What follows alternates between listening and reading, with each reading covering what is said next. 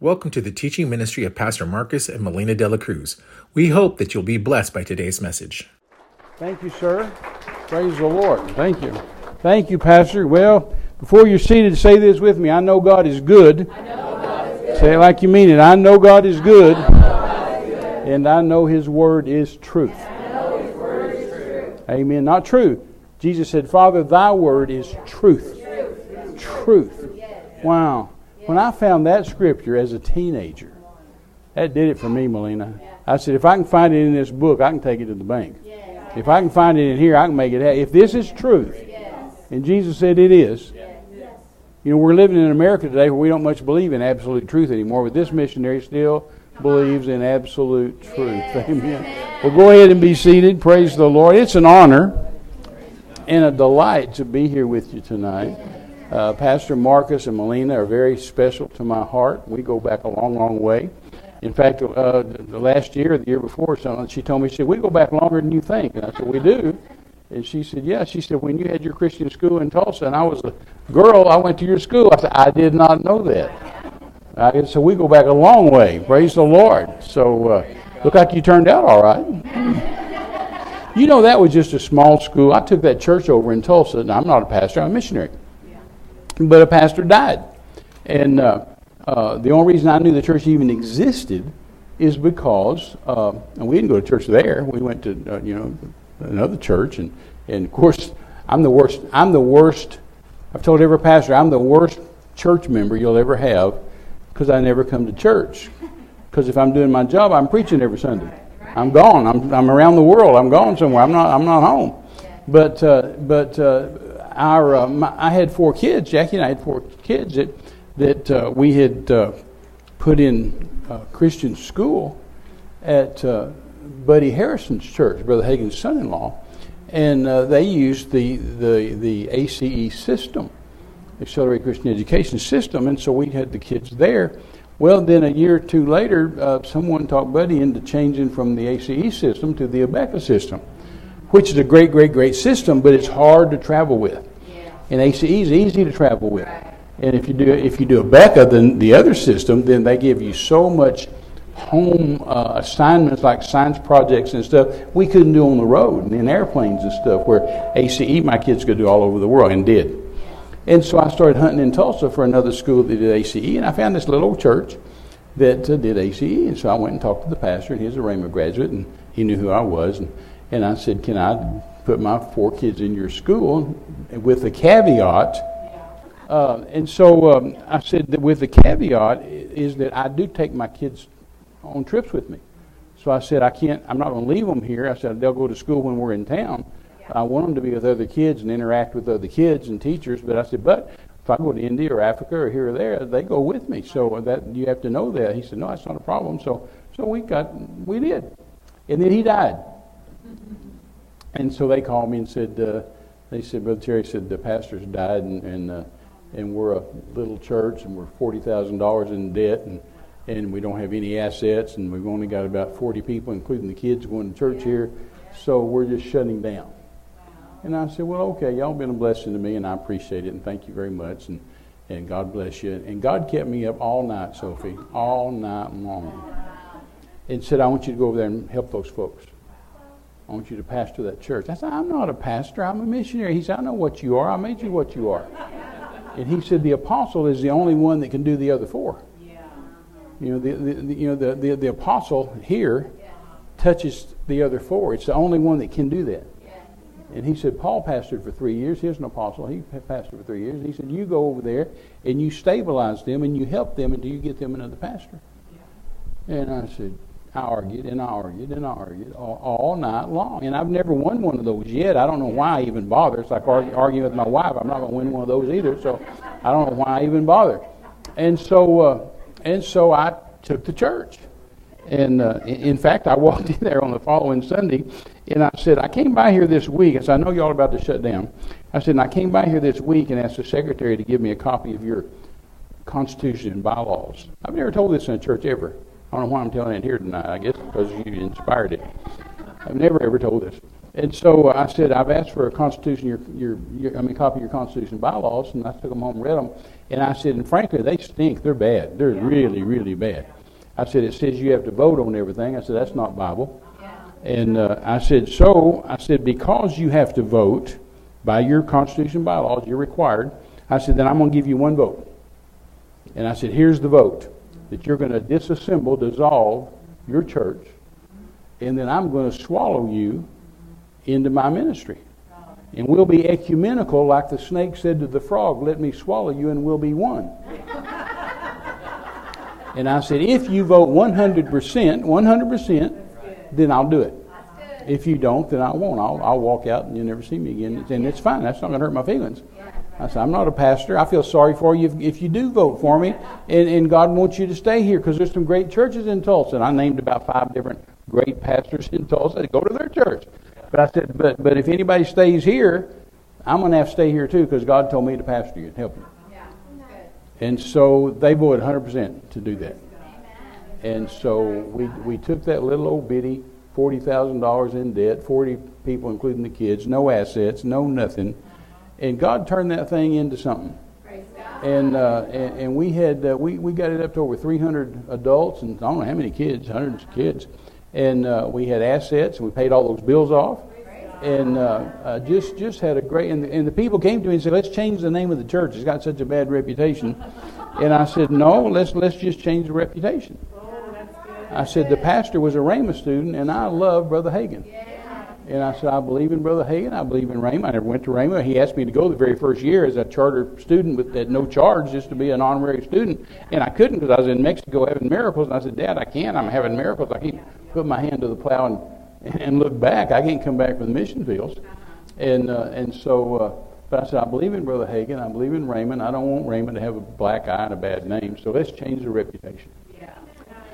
And so we did. God did it. God did it. God did it. And they had this big, huge Christian school convention in Tulsa at ORU at the Mabee Center. Big convention of all the Christian schools. I didn't even know was happening. And they got up. This group, whoever they are, the Christian school people of America, whoever they were, got up at that convention, Tammy, and they told that whole convention. They said we have checked on all the. We've checked on all the Christian schools in Tulsa, and you know which one the best one is? The best one in all of Tulsa? And everybody said no. They said, you know the missionary Terry Mize? It's his school. It's the best one.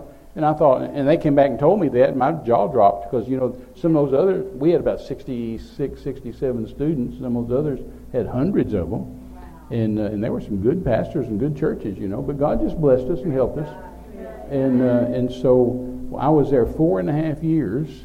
And then turned it over to somebody, and then I went on about my business. But you know, we had lots of assets and money in the bank, and bills paid, and lots of people, and God just did it, and God blessed it. So she was one of those successful people, one of those. And so I didn't even know it here until a year or two ago, and she told me about it. Wow, I didn't even realize that. So anyway, but I'm glad to be here. Again, Marcus and Melina are real special, and the girls are just special and sweet, and I preached for y'all here in Porterville a long time ago, years ago. I don't even remember what building you were in, but we did. And then I preached in a couple other churches here in town for David Brown, and he's passed away now, and Sonia, and then for Isaac and Juanita Nunez. And so I guess Porterville is pretty special to God. And it's good to see you guys all the way from Fireball. He invited me last time we saw each other. Said, "Come to Fireball and preach." I said, "I will. We'll have to get it on the calendar and make it happen." And of course, David and Tammy Shipman are my great dear friends as well. We go back, and I preach for them at Visalia pretty much every year. And we're about to do a 3-day meeting. I thought it was 4. I thought it was Sunday through Wednesday, and I saw his advertisement yesterday. It's Sunday through Tuesday. So if y'all can get loose Monday night and Tuesday night, well, come on over. And we'll have a word from the Lord for you. But anyway, we are glad to be here, delighted to be here, excited to be here. And you know, you California folks, Renee and I think are just heroes. Because seriously, y'all are heroes because y'all have had such a bad government system, administration, down on the churches, trying to shut the churches down, doing all these horrible things.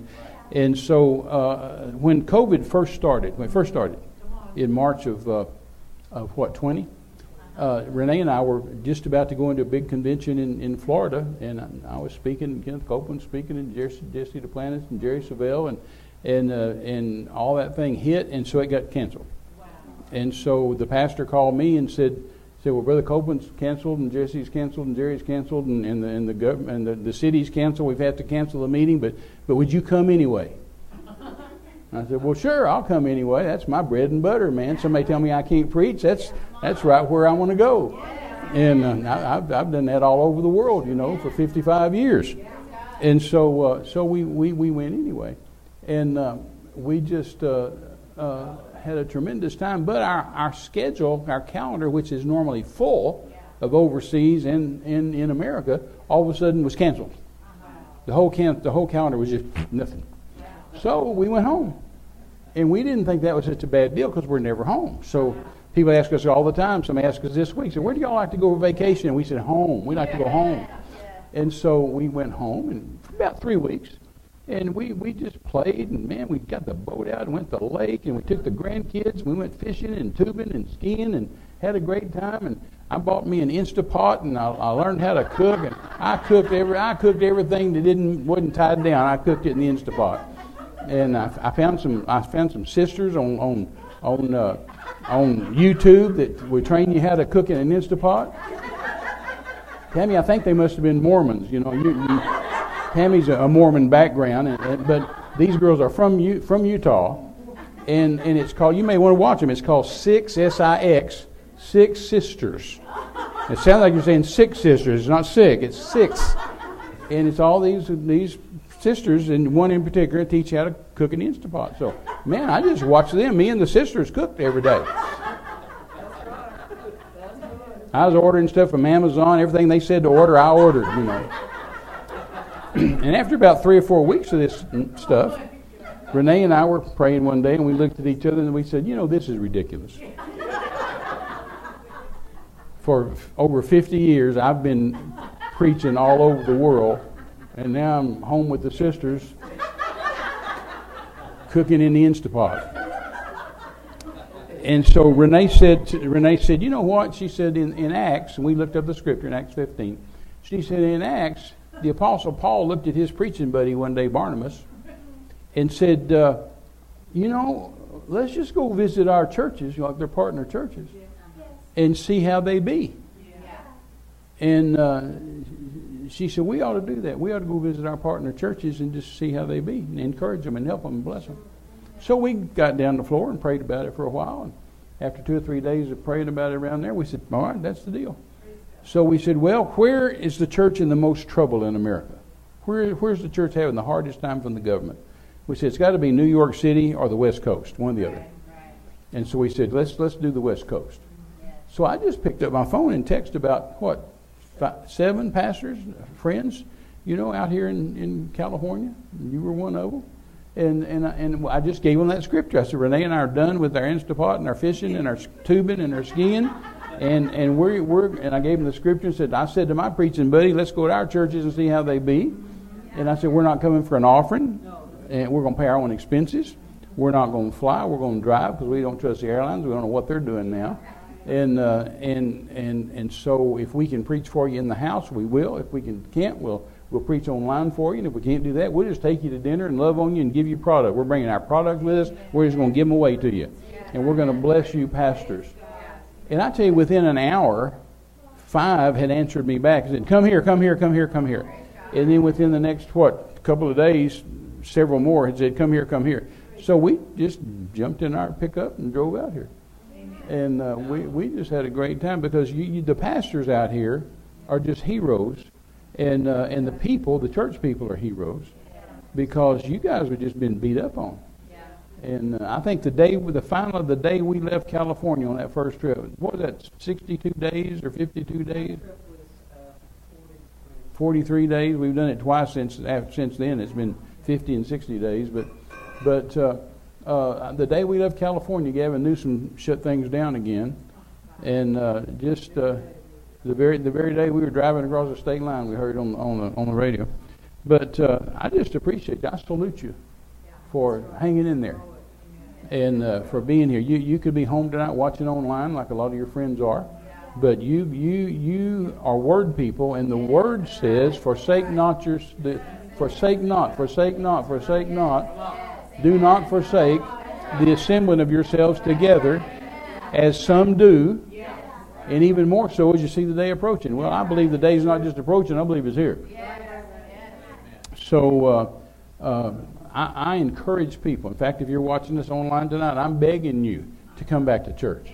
Because there's just nothing like that corporate anointing, corporate praise and worship, corporate prayer, corporate faith, where we all get together and get our faith and our worship and everything together, because we're stronger and better together. So God tells us a threefold cord is hardly broken. You know the world has come up with this word. They think it's a new word. It's not. They've come up with this word called synergy. And you probably heard it.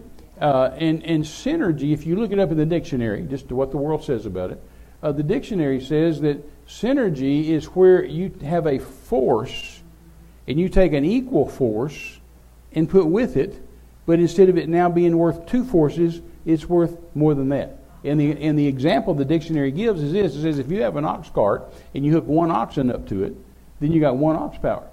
And if you hook a second oxen up to it, instead of having two ox power like you'd think you would, synergy says you now have three ox power. So math says 1 plus 1 is 2. Synergy says 1 plus 1 is 3. But God, thousands of years ago, said 1 can put 1,000 to flight. And 2 can put 10,000. So with God, 1 plus 1 is 10,000.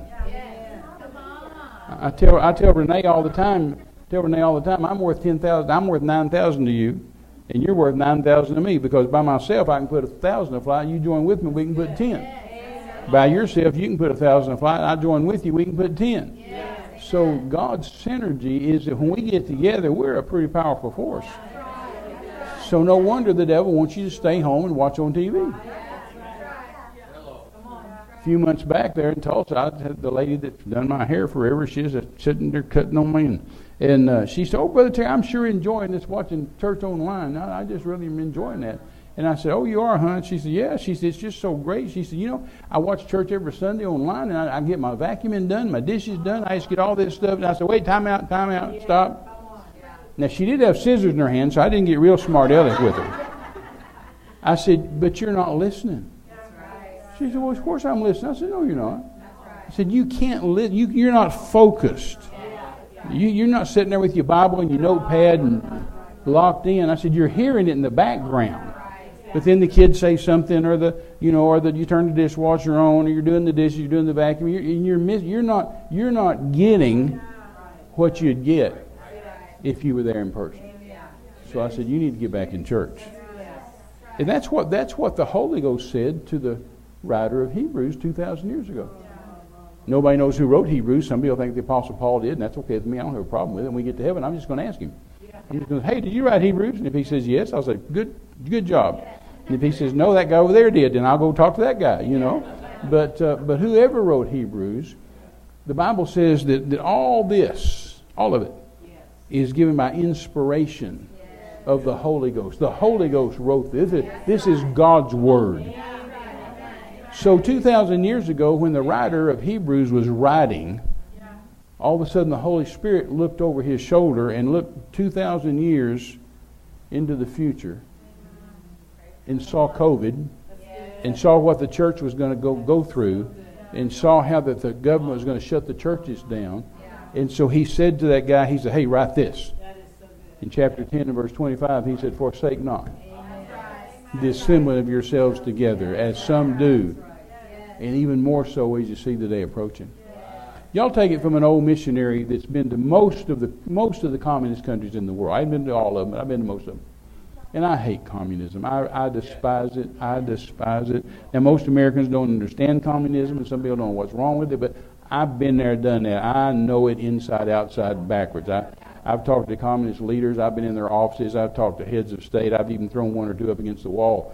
My guys had to drag me off of them because they make me mad. I don't like communism, and by extension, I don't like communist. And it's a devilish, demonic system. And something that I know that Americans don't seem to understand, because I've been to these places for 55 years, is that, Marcus, you cannot have a communist country. Can't. It's impossible.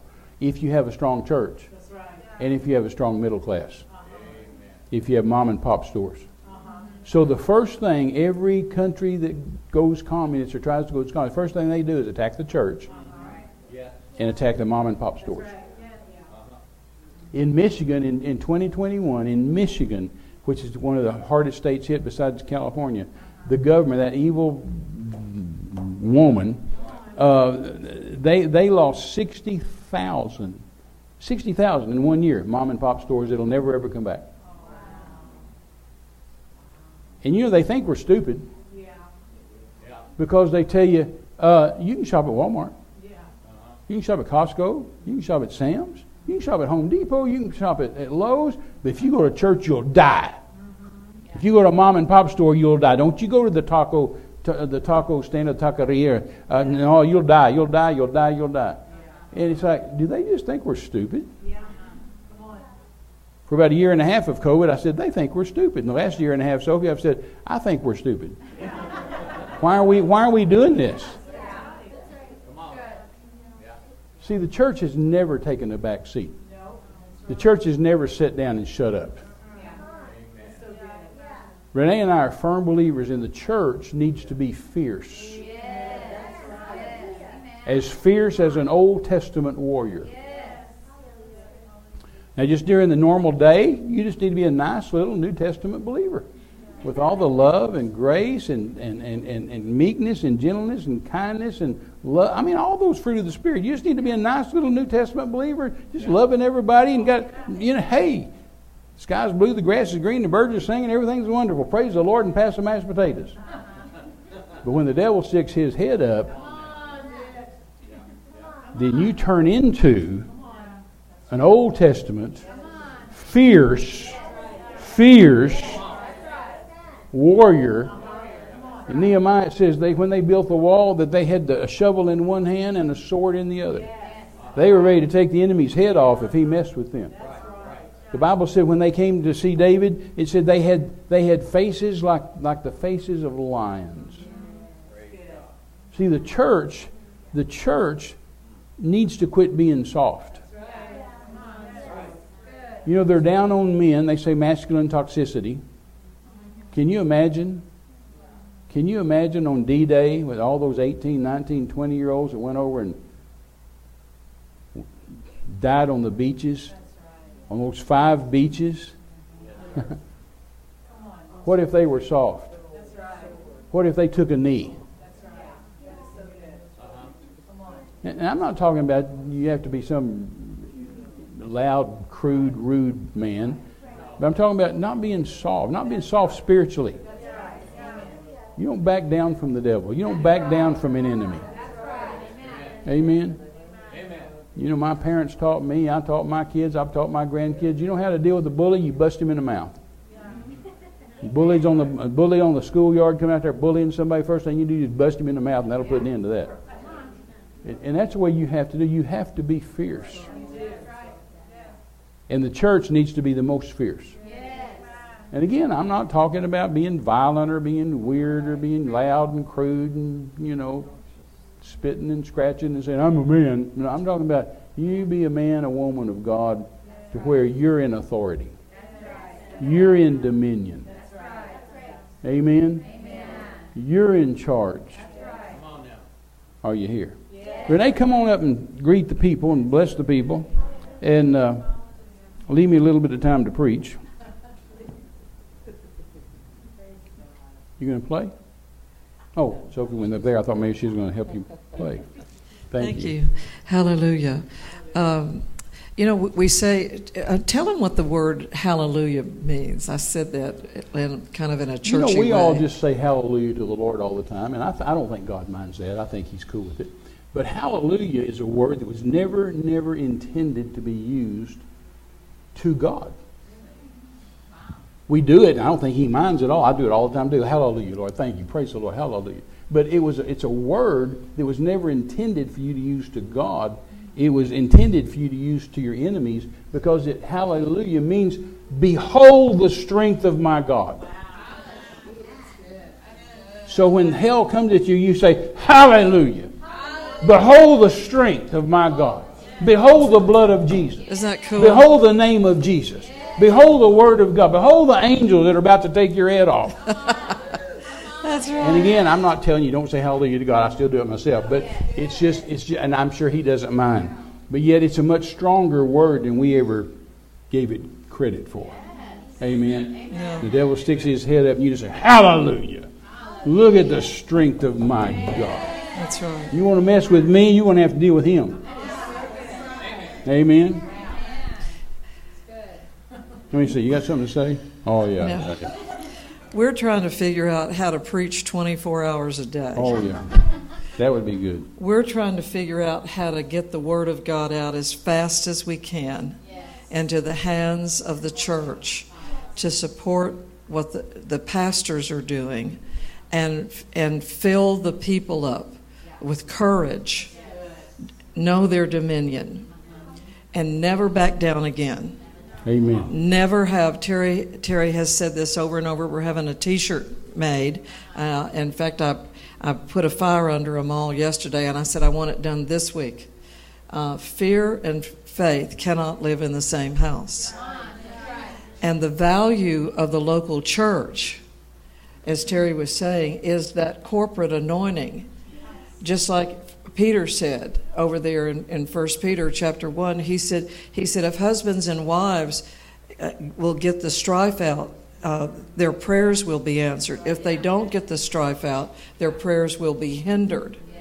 And so that twofold cord of what the Old Testament teaches is that one will put 1,000 and two will put 10,000 to flight, and a threefold cord is not easily broken.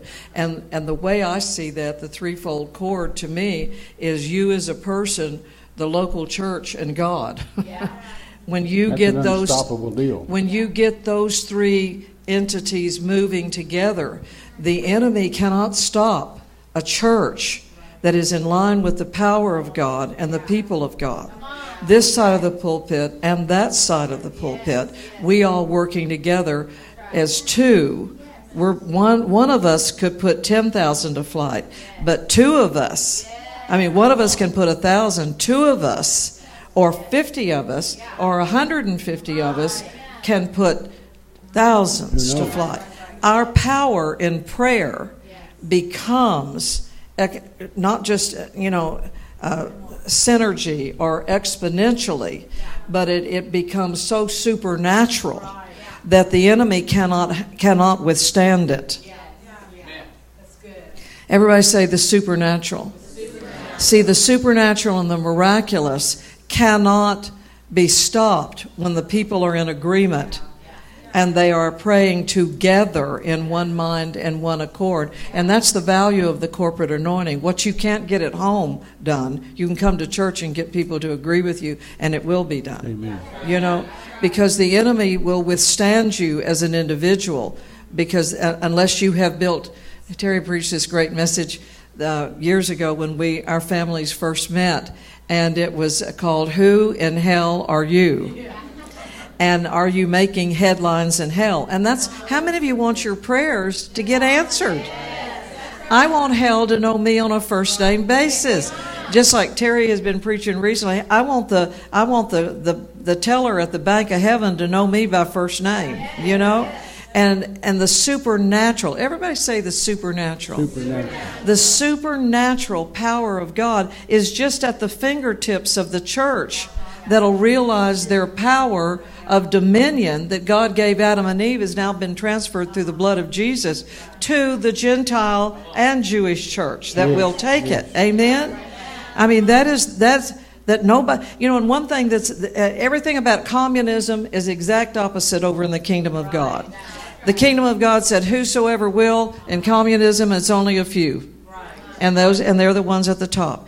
And Jesus says you can have whatsoever you desire. Whosoever can have whatsoever, anytime you want, however much you want, And where everything in the kingdom of darkness and communism is that they take everything from everybody and give it to a few, and then you're left with nothing.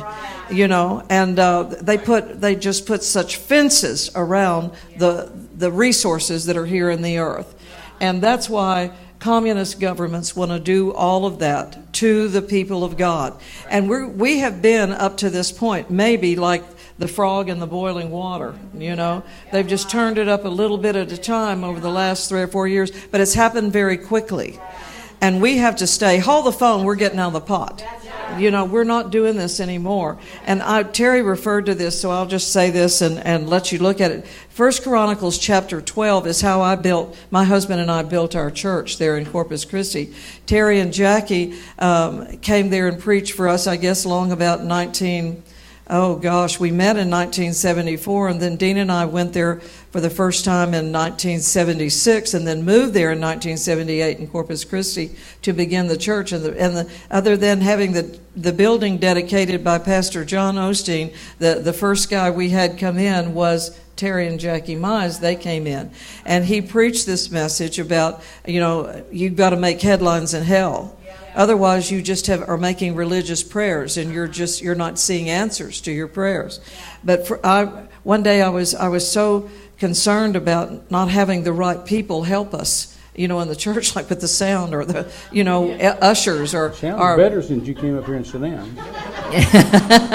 We didn't have ushers. We didn't have people to work in the nursery. We didn't have children's church workers. We didn't have people that understood how to even run church, because we had people that had been in church before, but probably half of our congregation at most, all through those years, 38 years of pastoring, half of my church at least was Catholic.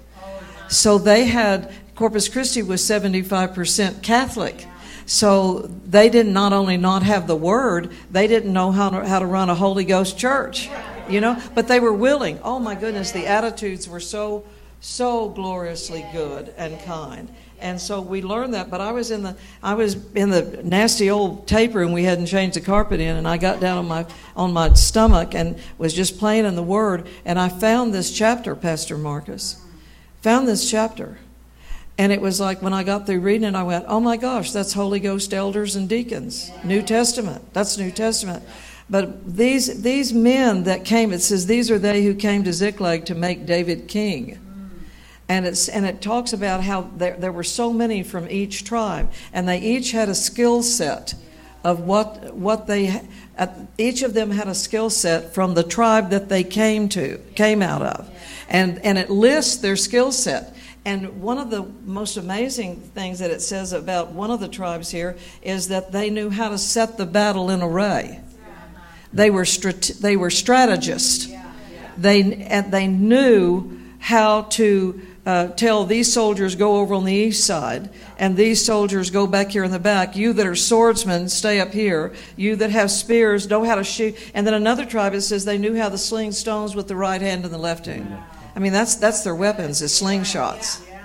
The other tribe knew how to shoot bows and arrows with the right hand and the left hand. These were ambidextrous men that had practiced their skill set to where they were so prolific at it that they knew how to do what Israel wanted them to do. And then I think that one of the most fascinating ones is out of the tribe of, let me find it, I didn't look at it before out of the tribe of, verse 32. It says, and of Issachar, men who had understanding of the times to know what Israel ought to do. 200 chiefs and all of their kinsmen were under their command. Now, out of the tribe of Issachar, there were another 100,000 or so that came with them. But the 200 that they sent, what I always felt like were the people that were, they would be in today's dynamic, they would be your tech people. They would be your real estate, your banking people. They would be your people that knew how to manage, and they knew how to deal with advertising and technology, and they knew how to deal with all of that. And then it goes, I mean, there's so much in here. I literally, I started praying, Melina. that God would bring in every one of these kinds of people into our church. He knew what we needed. And then that verse Terry referred to, that they had faces like the faces of lions. I always thought it says they were men, verse 8, of the Gadites. Everybody say the Gadites. Of the Gadites, there went over to David to the stronghold in the wilderness men of might, men trained for war, who could handle the shield and the spear, whose faces were like the faces of lions, and they were swift as gazelles on the mountains. These were people, back in that day, they had to be in shape, and they said everybody through COVID gained at least 15 pounds, And that's what the enemy wants you to be. He wants you to be sedentary. He wants you to be lethargic. He wants you to be just catatonic with fear. And you have to be the people of God that get out of that. You have to lead the pack. There has to be a fierceness, like Terry was saying. There must be courage back in the church. You must be a courageous people. All of you young men, all of you young adults that are in here, there are wicked men planning right now to get our young men into a third world war. They're going to do everything they can to take our young men and put them into a World War III dynamic. And we've got to be people of God. We cannot be cringingly cowards. We're going to have to be, if I'm going to go to battle, I'm going to kill everything in sight that's trying to take me out. There's a fierceness that you learn from Old Testament people, that they were in a fight, and Israel is in the same fight today just to be a nation. When you see the young adults in Israel, when you graduate from high school, the girls have to go into the military for a year, and the young boys go into for 2 years. And I'm telling you, we can't have fear and wondering if we're a boy or a girl in the church, and people are so conflicted and depressed and oppressed from all that garbage. And you and I we've got to stand up and say, hold the phone. We're not having any more of this garbage put into our children. We're going to raise up mighty men and women of valor. They took out economics out of school. They took out home economics, where the girls don't learn to cook and sew and do all these things. Then they took out shop, where they don't learn to build anything or repair anything or work on cars or build anything. And then they've just left us with just being dumb bunnies with technology to sit at home and gain 25 to 50 pounds while we're playing with technology. When these people were out here working hard every day in the field.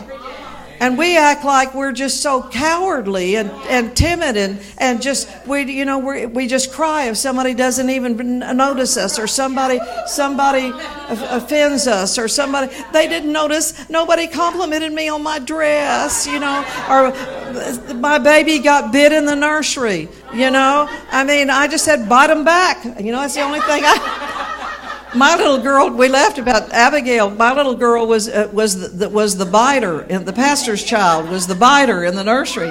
And they got to where the little kids in there called her the chomper. and we just laughed and we said, bite her back, she'll quit, after a while. We act like people leave the church over the most asinine things that there ever could be. But if you were trained for war, you would be tougher, and you would not put up with that kind of intimidation.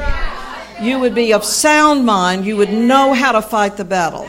And I encourage you, pastors, read this if you haven't read it in a while. Go back and read it in the Amplified. Begin to apply it to the New Testament church. See what God's trying to do to help us from Old Testament to New Testament. We must have the fierceness of an Old Testament warrior. Well, here it is right here laid out for you. Here it is right here. You don't have to wonder what it is. And then you can come along here. We have compassion on you. We're not here to impress you. We're here to wash your feet with the Word of God tonight. My goodness. We're not here to get on TV or do all that, which we do have a TV.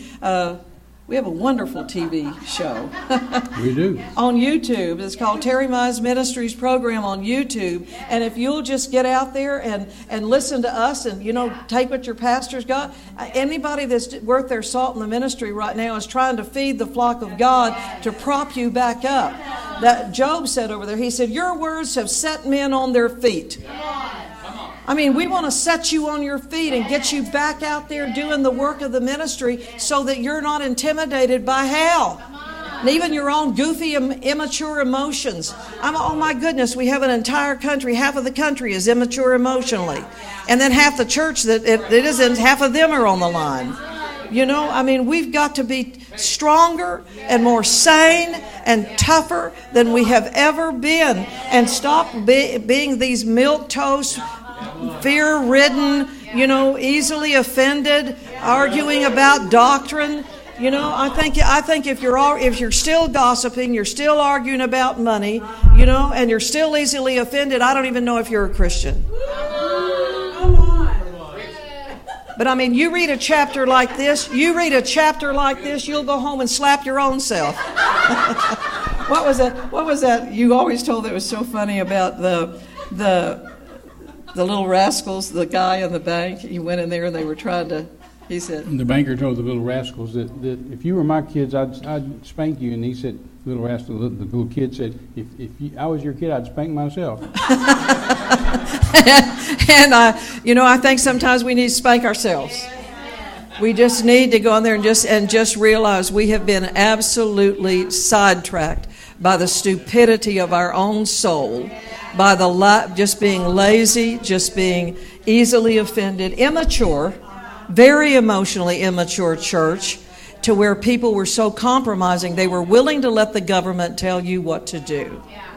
And we have compassion. We can. But the thing is, you have to be able to hold two thoughts in your head at the same time.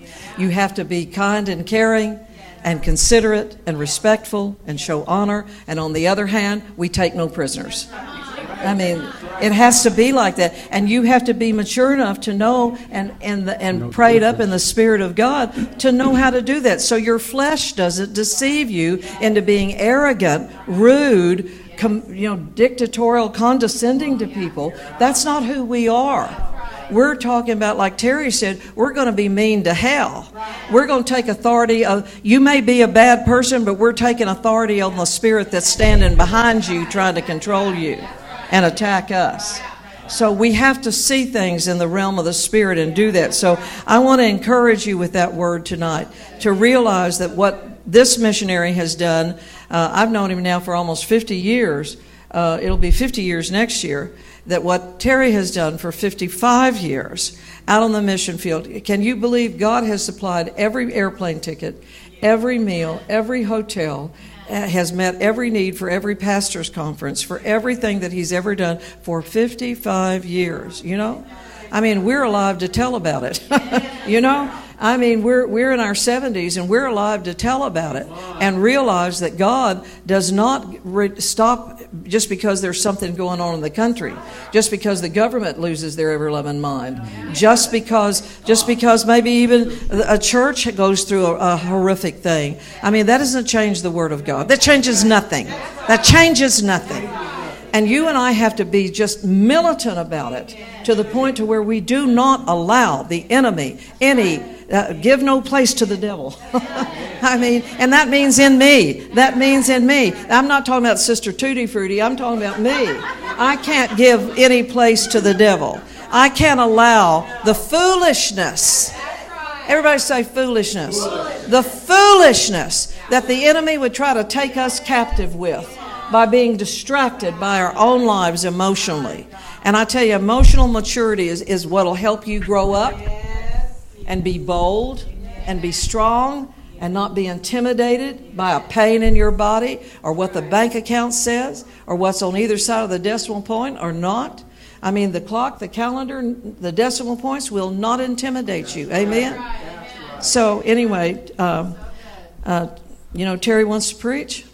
So, he's the guy, and we're just going to let him carry on here. And thank you very much. I just sort of spread out all over this. Thank you. So God bless you all. Praise the Lord. Amen. Well, stand up with me if you would, please.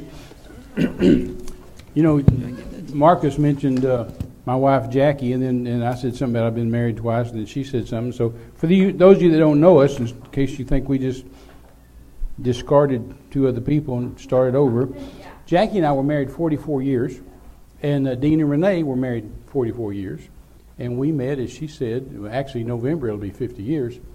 Jackie and I were missionaries down in Mexico, and they were on staff with Brother John Osteen at Lakewood Church. Renee was the organist, and Dean was the associate. And so Brother Osteen always had a Thanksgiving missionary convention in those days, and so I spent many a Thanksgiving, Sophie, at Lakewood Church in Houston.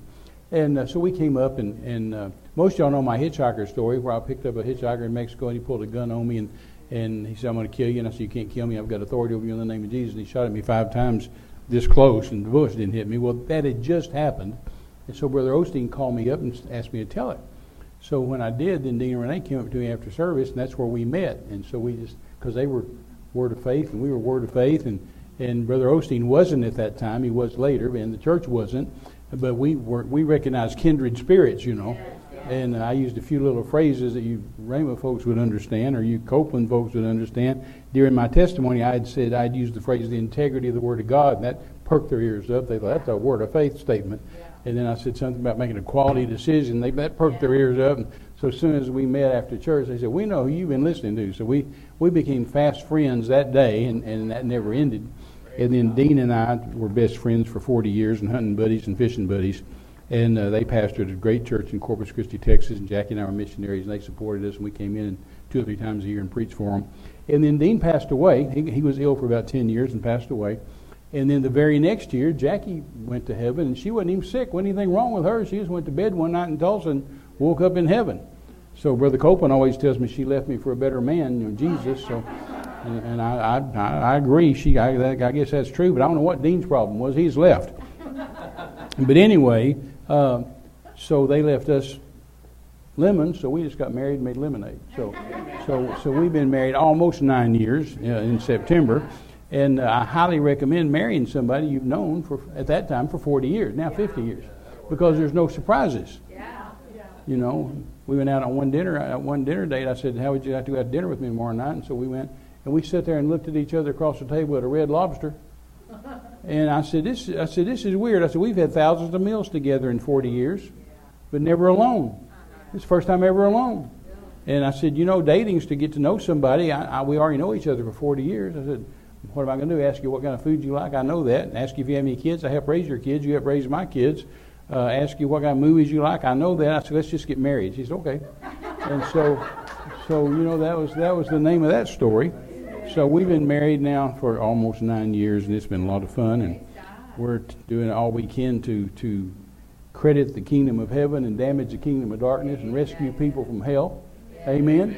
Father, in the name of Jesus, thank you for this great church with a great pastor, with a great congregation, with a great God, with a great vision to get the gospel to the world, to help people, to lift people, to love people, to care, to share, to love, to embrace, to minister.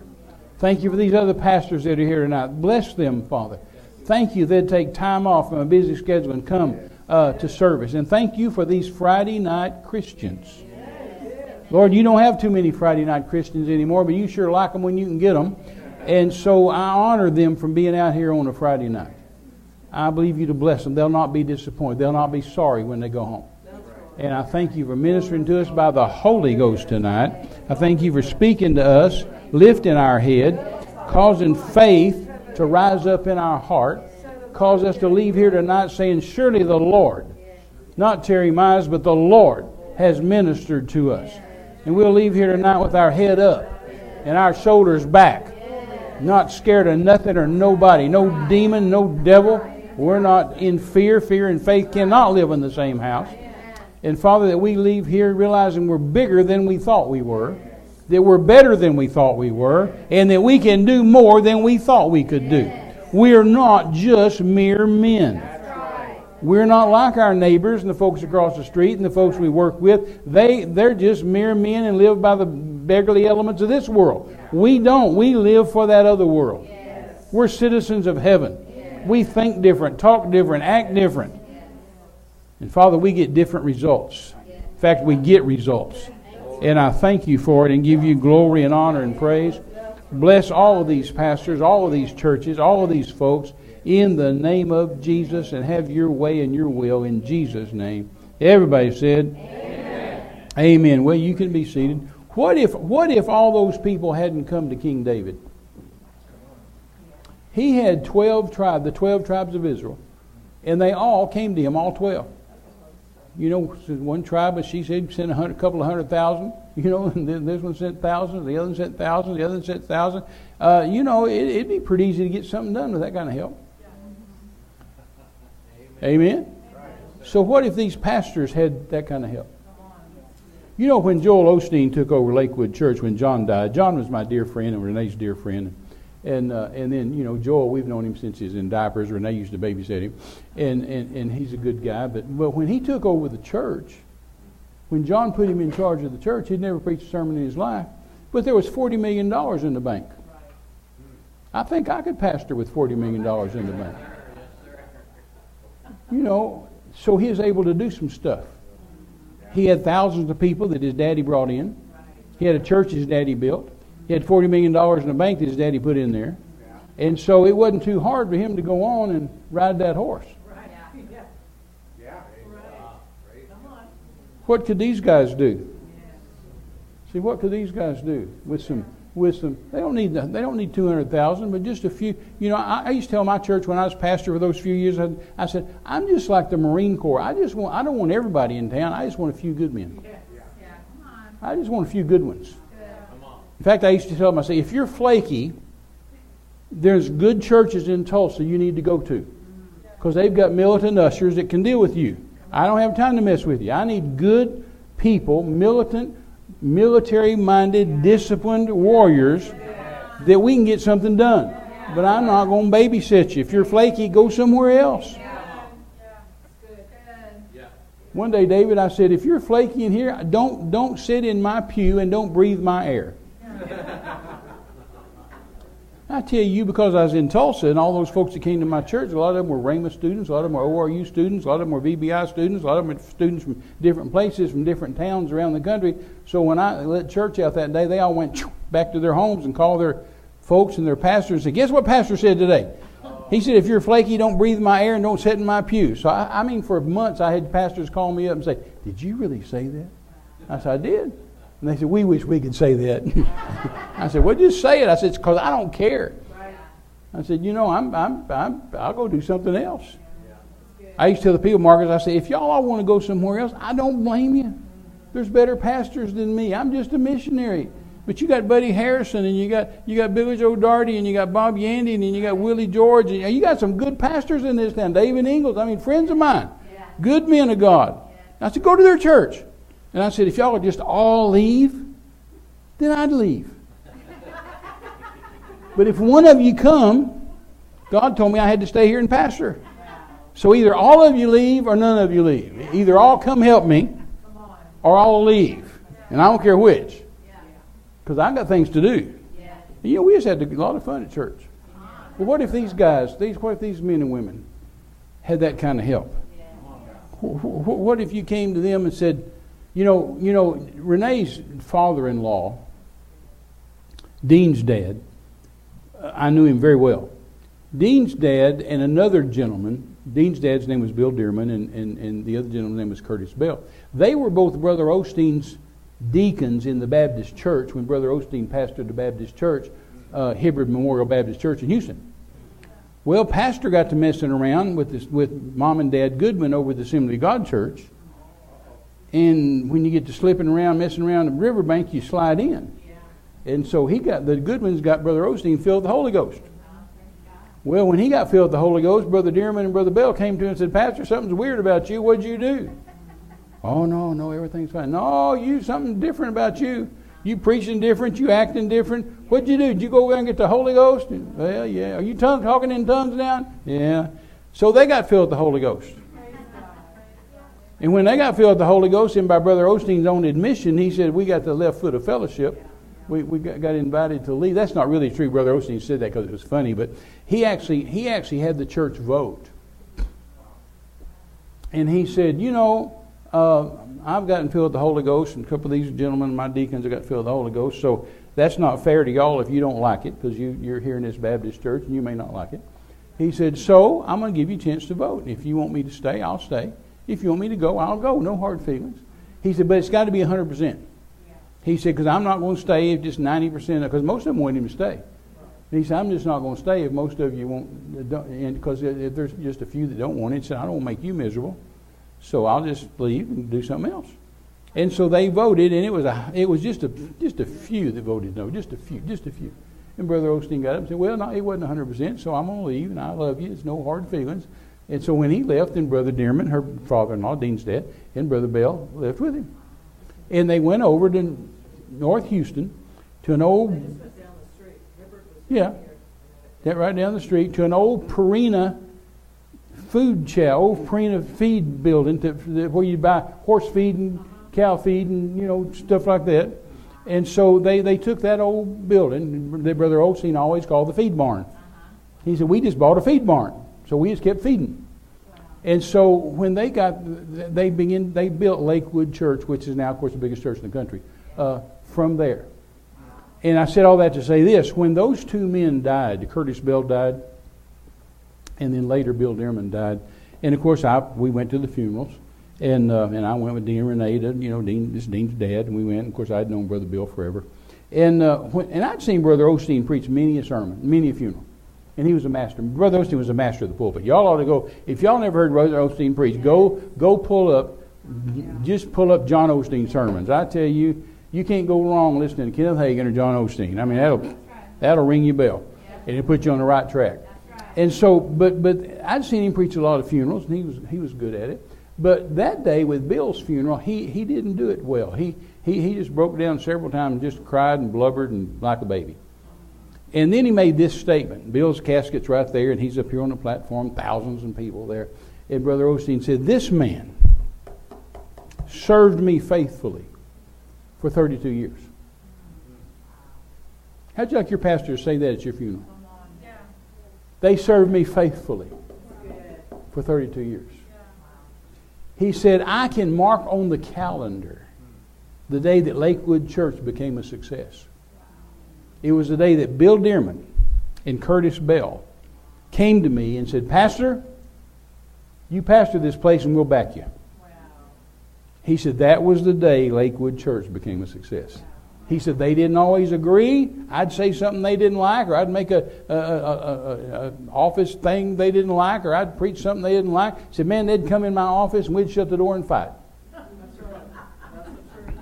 He said, but when that door opened, I was pastor and they backed me. Don't you wish, you could be those guys. You could be those women. You could be the person that at your funeral, your pastor stands up and says, this person served me faithfully all these years, and I can mark the date on the calendar, the day the church became a success. See, that's up to you. That's not up to your pastor. That's up to you to decide, I'm going to be pastor's number one helper. I'm going to be the armor bearer. I'm going to carry the sword. I'm going to keep the bad guys away. I'm going to... Amen? 2 Kings chapter 6. Y'all want to hear some word tonight? The longest I've ever preached in one service is 10 and a half hours. So usually if I see three people asleep on the same row, I quit. So I'm watching. 2 Kings chapter 6, starting at verse 1. This is the sons of the prophets. In other words, the Bible school students. The sons of the prophets said to Elisha, Elisha is a prophet, behold now, the place where we dwell with you is too strait for us. In other words, this place is too small. Let us go, we pray thee, unto Jordan, the Jordan River, and take thence every man a beam. In other words, let's cut down some wood. Let's cut down some lumber and build a new place. All right? I'm putting it in Californian. Let's go, we pray thee, to Jordan, take thence every man a beam, let us make a place there, where we may dwell, where we can live. And the prophet said, go ye, go ahead, help yourself. And so one of them said to him, well, be content, sir, I pray thee to go with us, go with your servants. And he answered and said, all right, I will, I'll go. So they all grabbed their axes and they all went down to the Jordan River. And as they were cutting down the trees, when they came to the Jordan, they cut down wood. But as one was felling a beam or cutting a tree, the axe head went over into the water, into the Jordan River. Now, I don't know if y'all have ever cut wood. I've cut a lot of wood, and I've been in the jungle and had to build houses and huts and all kind of stuff. And boy, I tell you, when I was in Panama, I was an 18-year-old kid living with a jungle tribe that didn't wear clothes. And I was out in the jungle and had to cut down some lumber to build a hut for the chief. There were some trees down there that I don't know what the real honest to goodness name of them are. I called them ironwood, because when you hit those trees, it hurt. I mean, they were so hard, Melina. I mean, you'd hit that tree and it vibrated all up the axe, all into your hands, all in the elbows, up in your shoulders. It just hurt. It was hard wood. And axes, if you go buy one down here at Lowe's or Home Depot or Walmart or whatever, you know, at the top of the handle, they're flared out like this, so the axe head doesn't slide off the end. But evidently they weren't back in those days. So when this guy hit that tree, the axe head came off and went out in the Jordan River. Okay? Now when it went in the Jordan River as an iron axe head, what happened to it? It sunk. And it sunk to the bottom and in the muck, down buried in the muck. We know what happened to it. Now the guy that did it, it says that as he was fell in a beam, the axe head fell into the water, and he cried and said, I think this is just amazing to me. He cried and said to the prophet, Alas, master, for it was borrowed. Melina, I can't even imagine the guy would go to the man of God over an axe head. Most people wouldn't do that. Most people, when they lose something, they wouldn't run to the man of God and say, hey, do something about this. They just go down to Walmart and buy them another one. They don't thank God. See, we ought to thank God first. We ought to thank prayer first. When I was a very young man and I was learning to fly airplanes, I had 2 or 3 dear friends of mine who also were Christian or ministers and flew airplanes. And they came to me and they said, now, Terry, we know you're a word guy. We know you're a faith guy. But we're telling you now, you're learning to fly airplanes. You need to remember there's things going to be happening. And you need to be a pilot first and a faith guy and a word guy later. I said, oh, no, that's not going to work for me. I said, I'm going to be a word guy and a faith guy first, and I'll still learn to fly the plane. But I'm not going to kick God out. I'm going to call God. If anything goes wrong, He's the first one I'm going to holler help to. Amen. Now, I'm not going to be stupid. I'm not going to fly stupid. But if I get in trouble, God's the first person I'm going to look to. And that's what this guy did. I mean, when that axe head went in the water, he just turned to the man of God and said, Alas, master, it was borrowed. I just think that's amazing. That he had turned to the man of God over something like that. That guy he knew where his faith was. He had faith in that prophet. He had faith in his faith. He was giving him spiritual authority. Right? You're my authority. You're my spiritual authority. So do something about this. And so the prophet said, well, where did it fall? Where fell it? And he showed him the place out there in the river. So he cut down a stick, the prophet did, and threw it in, cast it in thither, and the iron did swim. Amen. Say the iron did swim. That's just if you just say that about 1,000 times, it'll finally hit you that's impossible. This is an iron axe head. It was out in the water. It was buried in the muck at the bottom, and it swam out of the muck and swam to the top of the water and then swam over to where he was. How do you know it swam over where he was? Because the prophet said to him, he said, he cut down a stick, cast it in thither, and the iron did swim. Therefore, he said, take it up to thee. And he put out his hand and took it.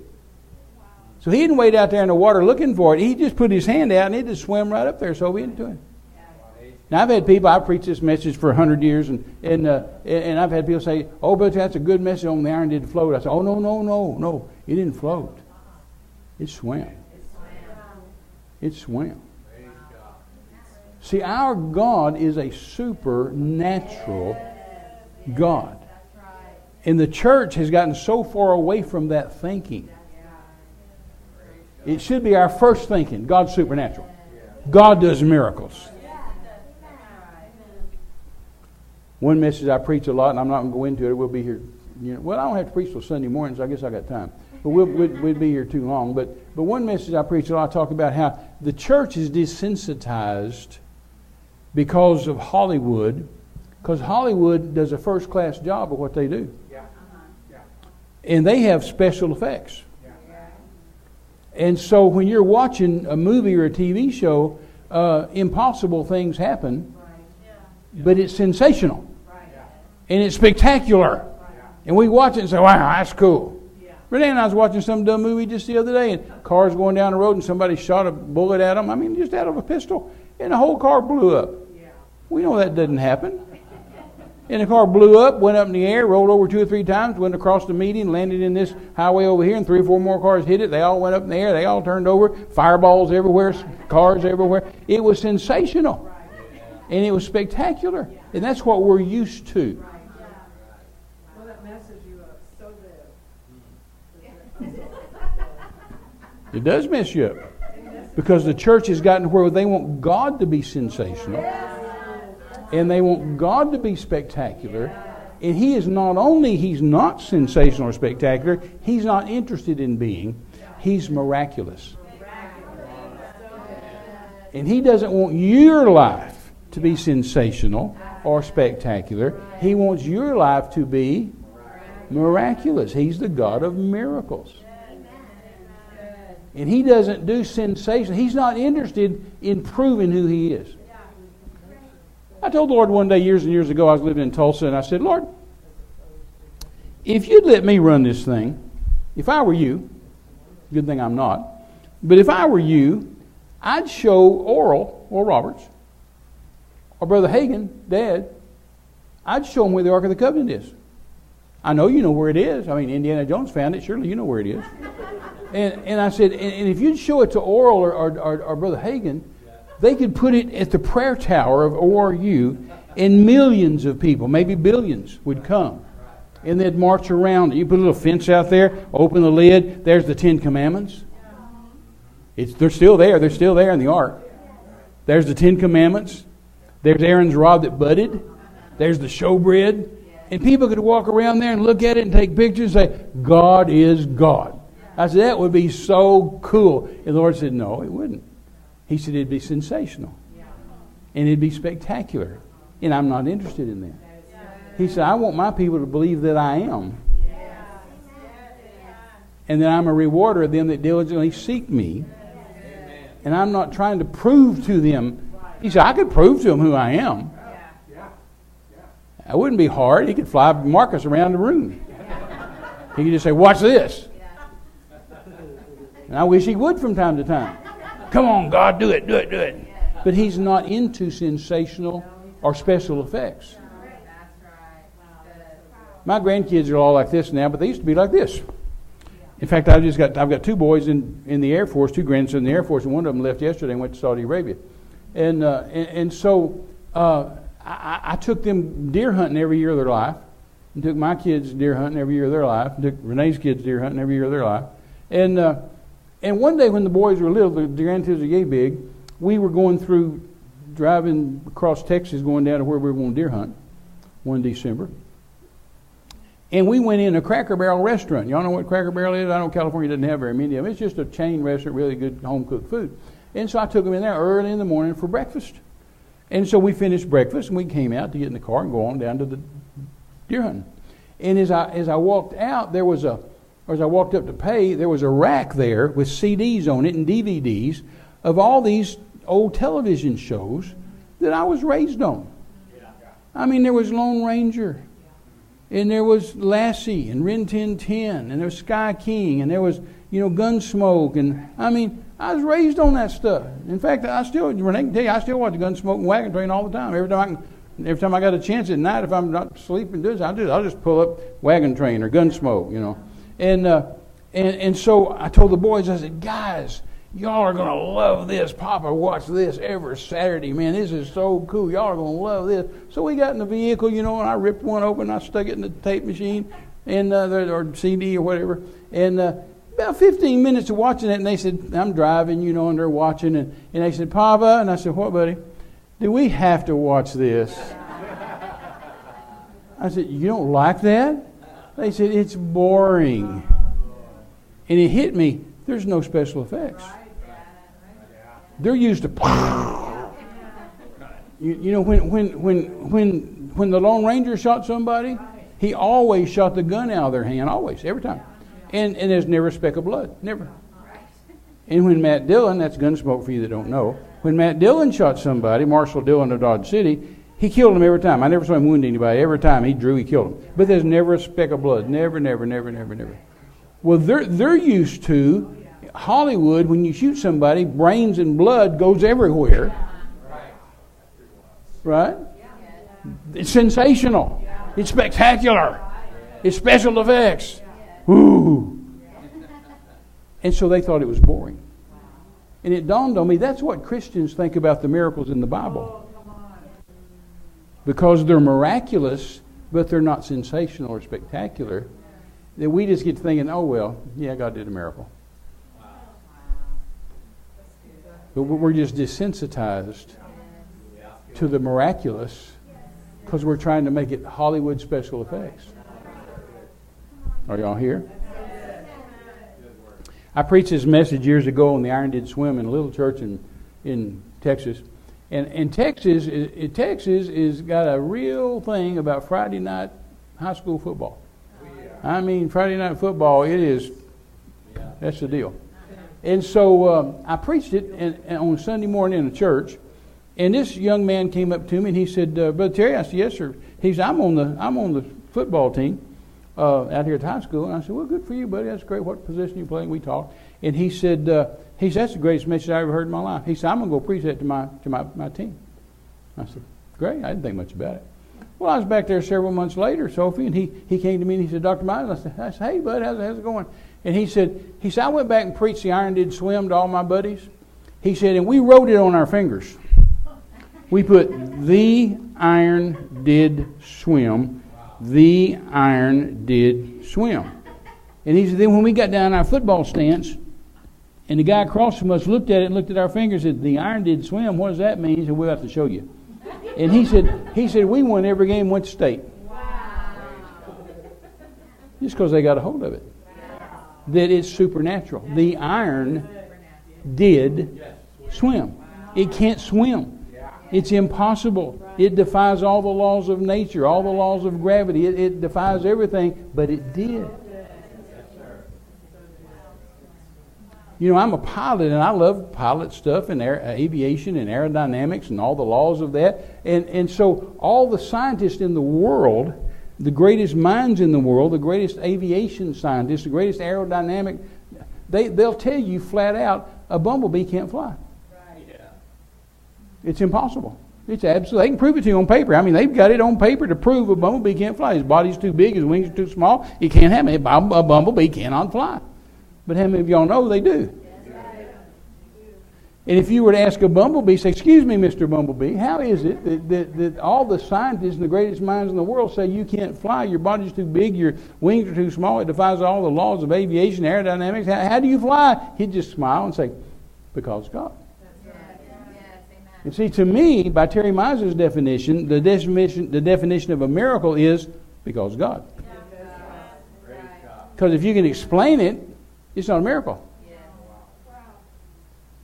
If you can explain it, then it may be sensational, it may be spectacular, and it may be cool, and it may be good, but it's not a miracle. I remember in 1969, I was 19 years old, and I was youth leader at our church, and we put a man on the moon. Boy, they came running to me and said, Brother Terry, we put a man on the moon. It's a miracle. I said, oh, no, it's not a miracle. I said, it's sensational, and it's spectacular, and I think it's really cool, and I'm glad we did it, but it's not a miracle. We know how we did it, and we can do it again. Amen?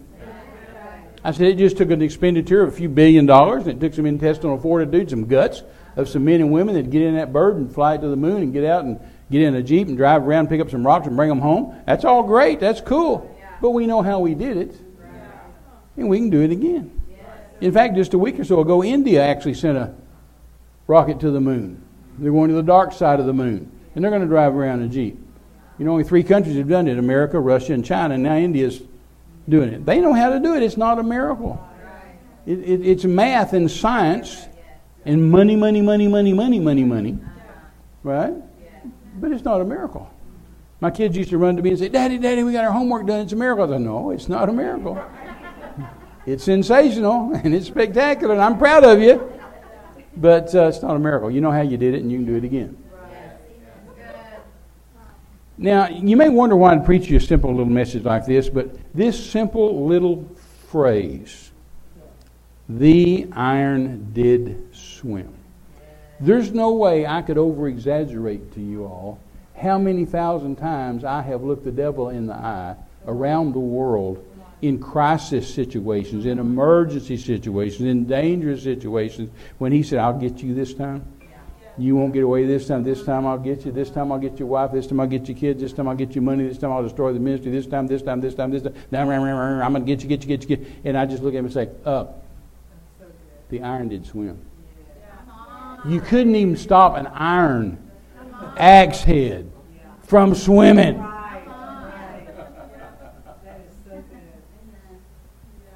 That just demoralizes him. Hey, devil, the iron did swim. You couldn't stop that? You couldn't stop that? You couldn't go in the bottom of the river and sit on it and hold it down? You couldn't stop it? And you think you're going to get me? I've done that. I couldn't tell you how many times I've done it. I couldn't tell you how many times I've yelled at him. The iron did swim. So stick that in your pipe and smoke it. The iron did swim.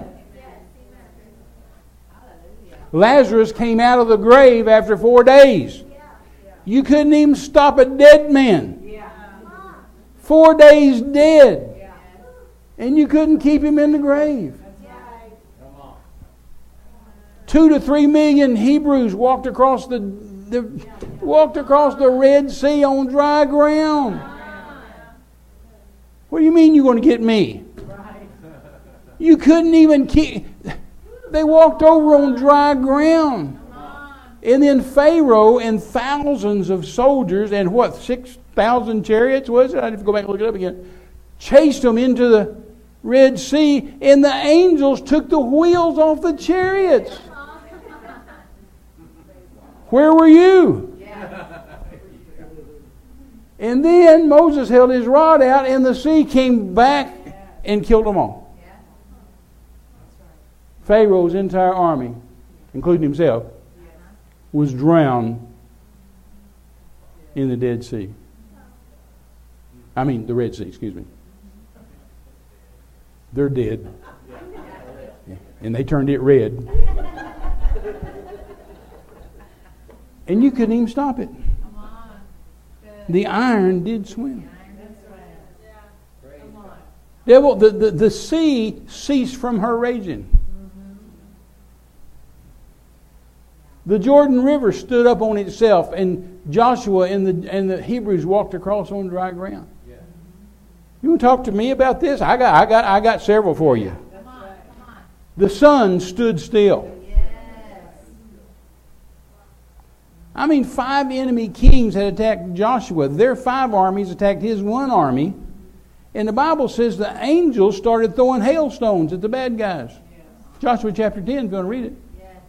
And it says that more of the enemy died from the hailstones than died from the war. Man, those angels are winding up and throwing some spitballs and fastballs and curveballs and it ain't interesting. It was the bad guys that got hit. This wasn't a normal hailstone that hit everybody. No. Angels were hitting the bad guys. More of the enemy, the Bible said. Joshua 10, more of the enemy died from the hailstones than died from the war. You couldn't even stop that, devil. The iron did swim. Joshua said, "Sun, hold your place over Gibeon, and thou moon over the valley of Ajalon." And sun stopped and time stopped for 24 hours. And later, the prophet looked at the sun and said, "Back up 10 minutes." It backed up 10 minutes. And NASA later had to put that into their space shots. It's proven and written in scientific journals. They had to include that 24 hours plus 10 minutes to make their space shots work.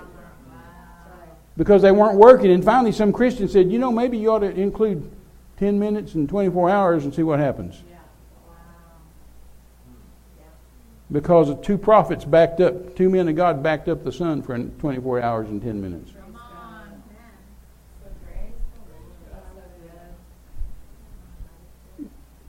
2 to 3 million Jews got water out of a rock. They're out there in the desert, thirsty. They're going to die. And God said, hit the rock. Moses hit the rock. And here comes the water. That to feed 3 million Jews, really? Out of a rock?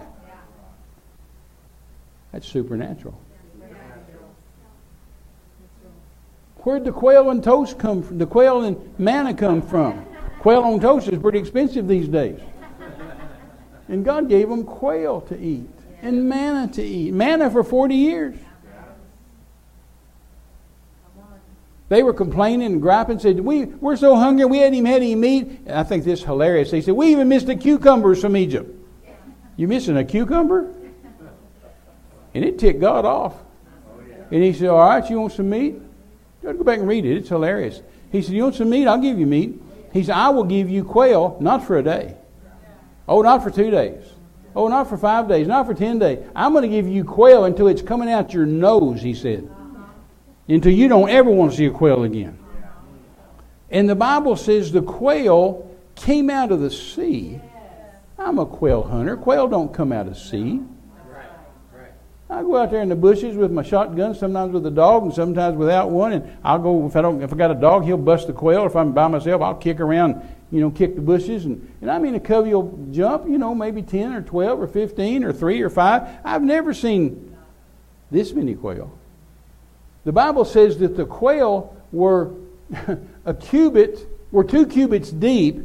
A cubit's 1.5 feet. So that's what, 3 feet? 2 cubits, 2 times 1.5 feet, 3 feet. It said it's 3 feet deep. And they were an hour's journey that way.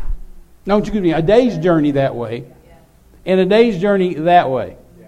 So they had quail 3 feet deep as far as you could walk in 2 days. That's a lot of quail. Now, I've cleaned my fair share of quail. I wouldn't want to be defeathering and gutting that many quail. That's a lot of quail. But that's supernatural. You said, we don't even think anything about it. We think, oh yeah, God gave them quail on toast. Hey, that's better than Hollywood. God gave them quail and manna. Yeah, He gave it 3 feet deep in a whole 2 days journey. He's a supernatural God. Jesus cursed the fig tree, devil. You couldn't even keep a fig tree from dying. Jesus cursed it and it dried up from its roots.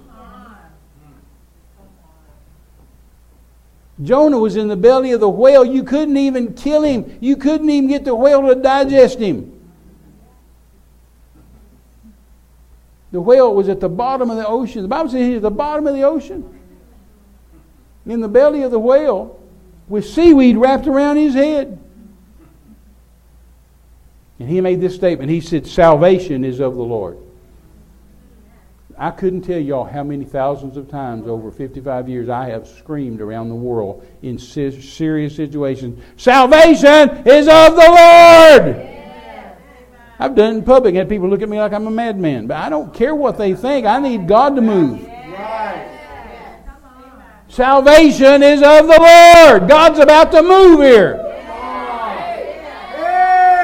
Y'all can't fix this situation? Well, I can. I know my God, and salvation's of the Lord, and I'm going to speak, and He's going to move, and we're going to get a miracle. And sure enough. And Jonah said, salvation's of the Lord, and when he did, God poked that whale, and it took him to the top of the ocean. What if He had spit him out at the bottom? He'd still be in trouble. No, He took him to the top of the ocean. What if He'd spit him out there? Still be in trouble. Took him over to the right shore. Could have taken him to the wrong shore. Took him to the right shore because he needed to go to Nineveh. And the Bible says, and Joshua said, He vomited him out. I've had people say, hey, Brother Terry, I wouldn't want to be vomited. That's better than digested.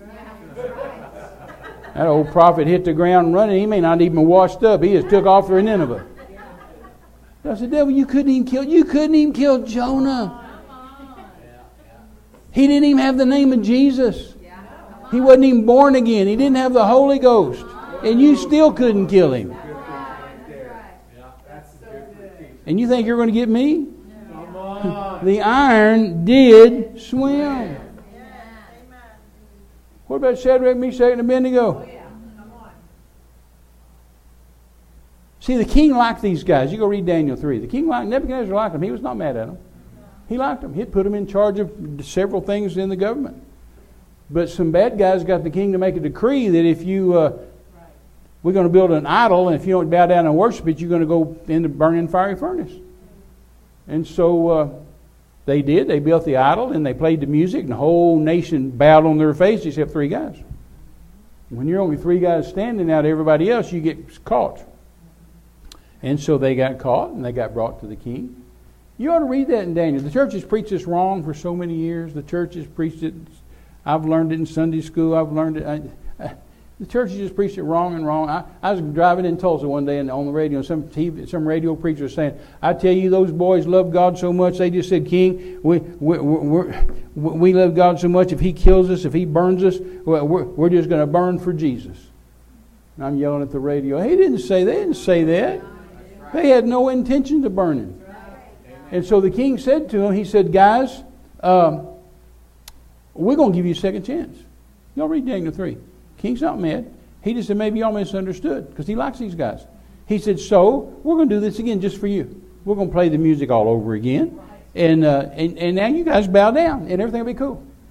And he said, but then if you don't, then there's nothing I can do about it. I've already made the decree. You're going to go in the burning fiery furnace.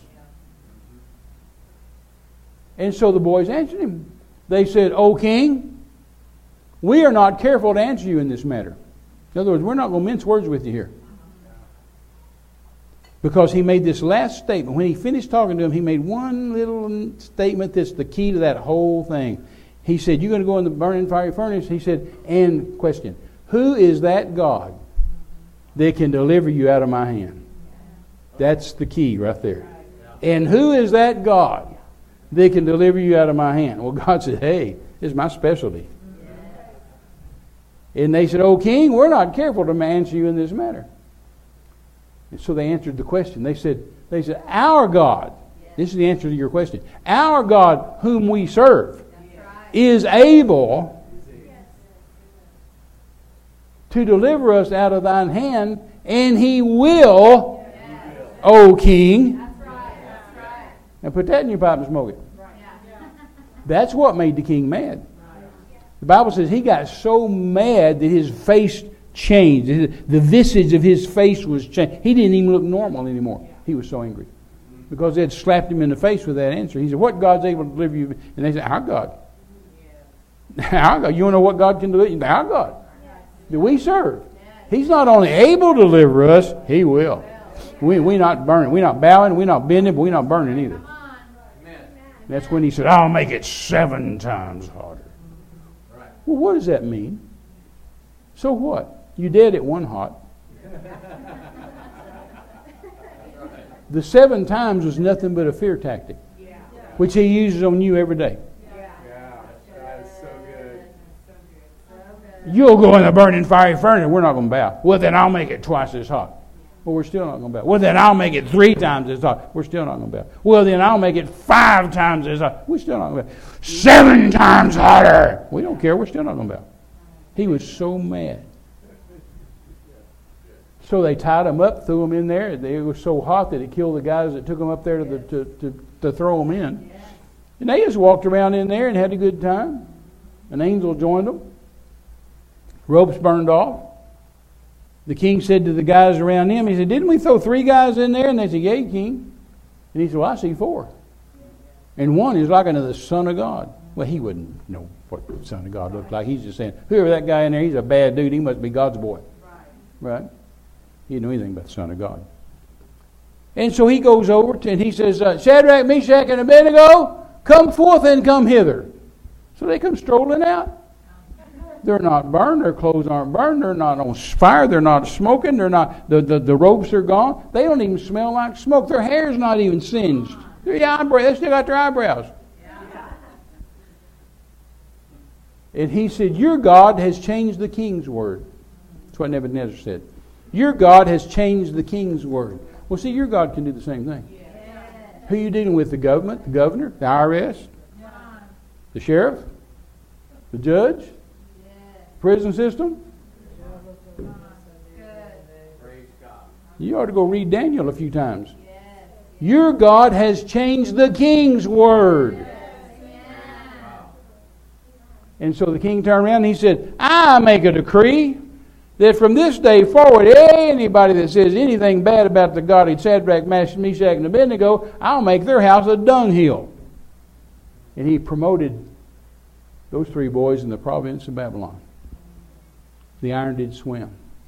You couldn't even kill Shadrach, Meshach, and Abednego in a fire that's 7 times hotter than it ought to be? And you still couldn't kill them? Well, you're out of your ever-loving mind, devil. You're just out of your mind. You're not getting me. You're not getting my kids. You're not getting my house. You're not getting my husband. You're not getting my wife. You're not getting my money. I've told the devil before, I said, hey, it was prophesied there's going to be a star in the east when Jesus was born. You couldn't even make it cloudy to cover the star up. You knew it was coming. You saw it before anybody. And you couldn't even cover it up. You couldn't even work up some clouds. What about Aaron's rod that budded? What about the earthquakes and the jailbreaks?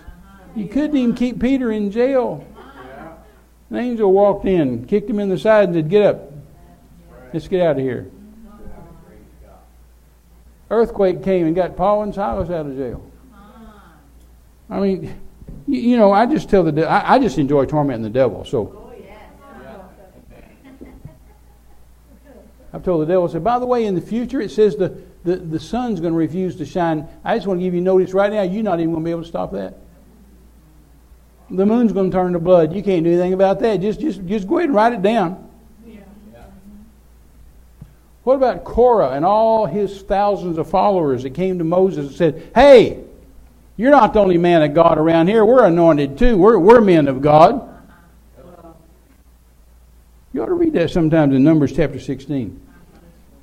Moses said this to him. He said to the whole crowd, 3 million Jews, he said, these guys are going to die because they're not the men of God. I'm the man of God.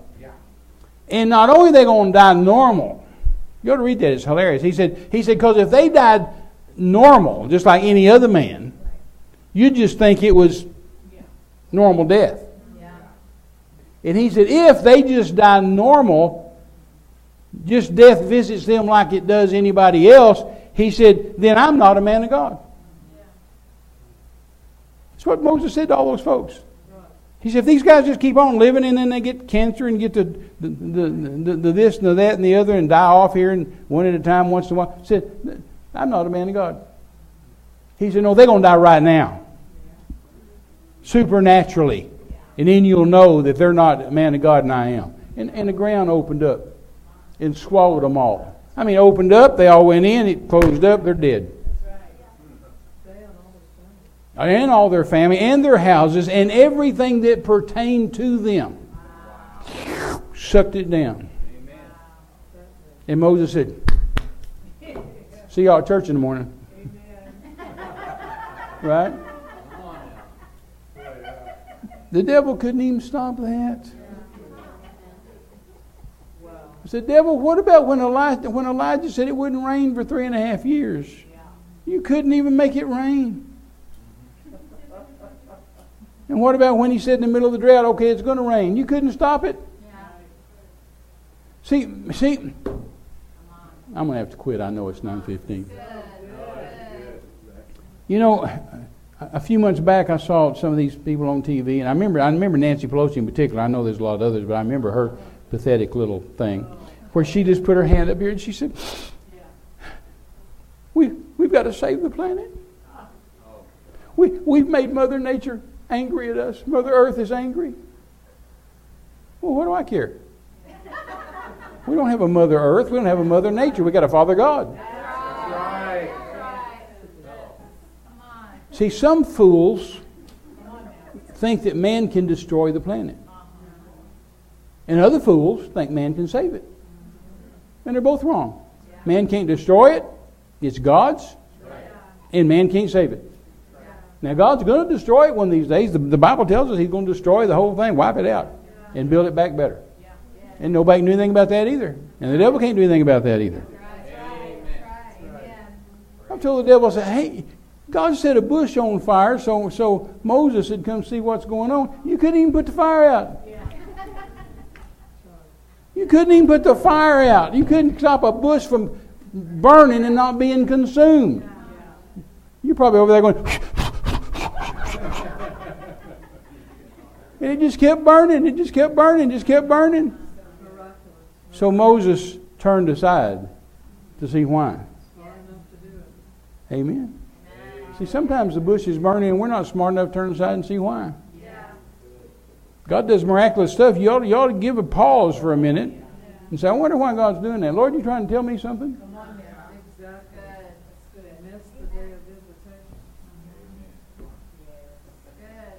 What about Philip was out in the desert preaching to a eunuch, baptized him in water, and then it says, and then Philip was found at Azotus. What? He was found at Azotus? How did he get there? Beam me up, Scotty.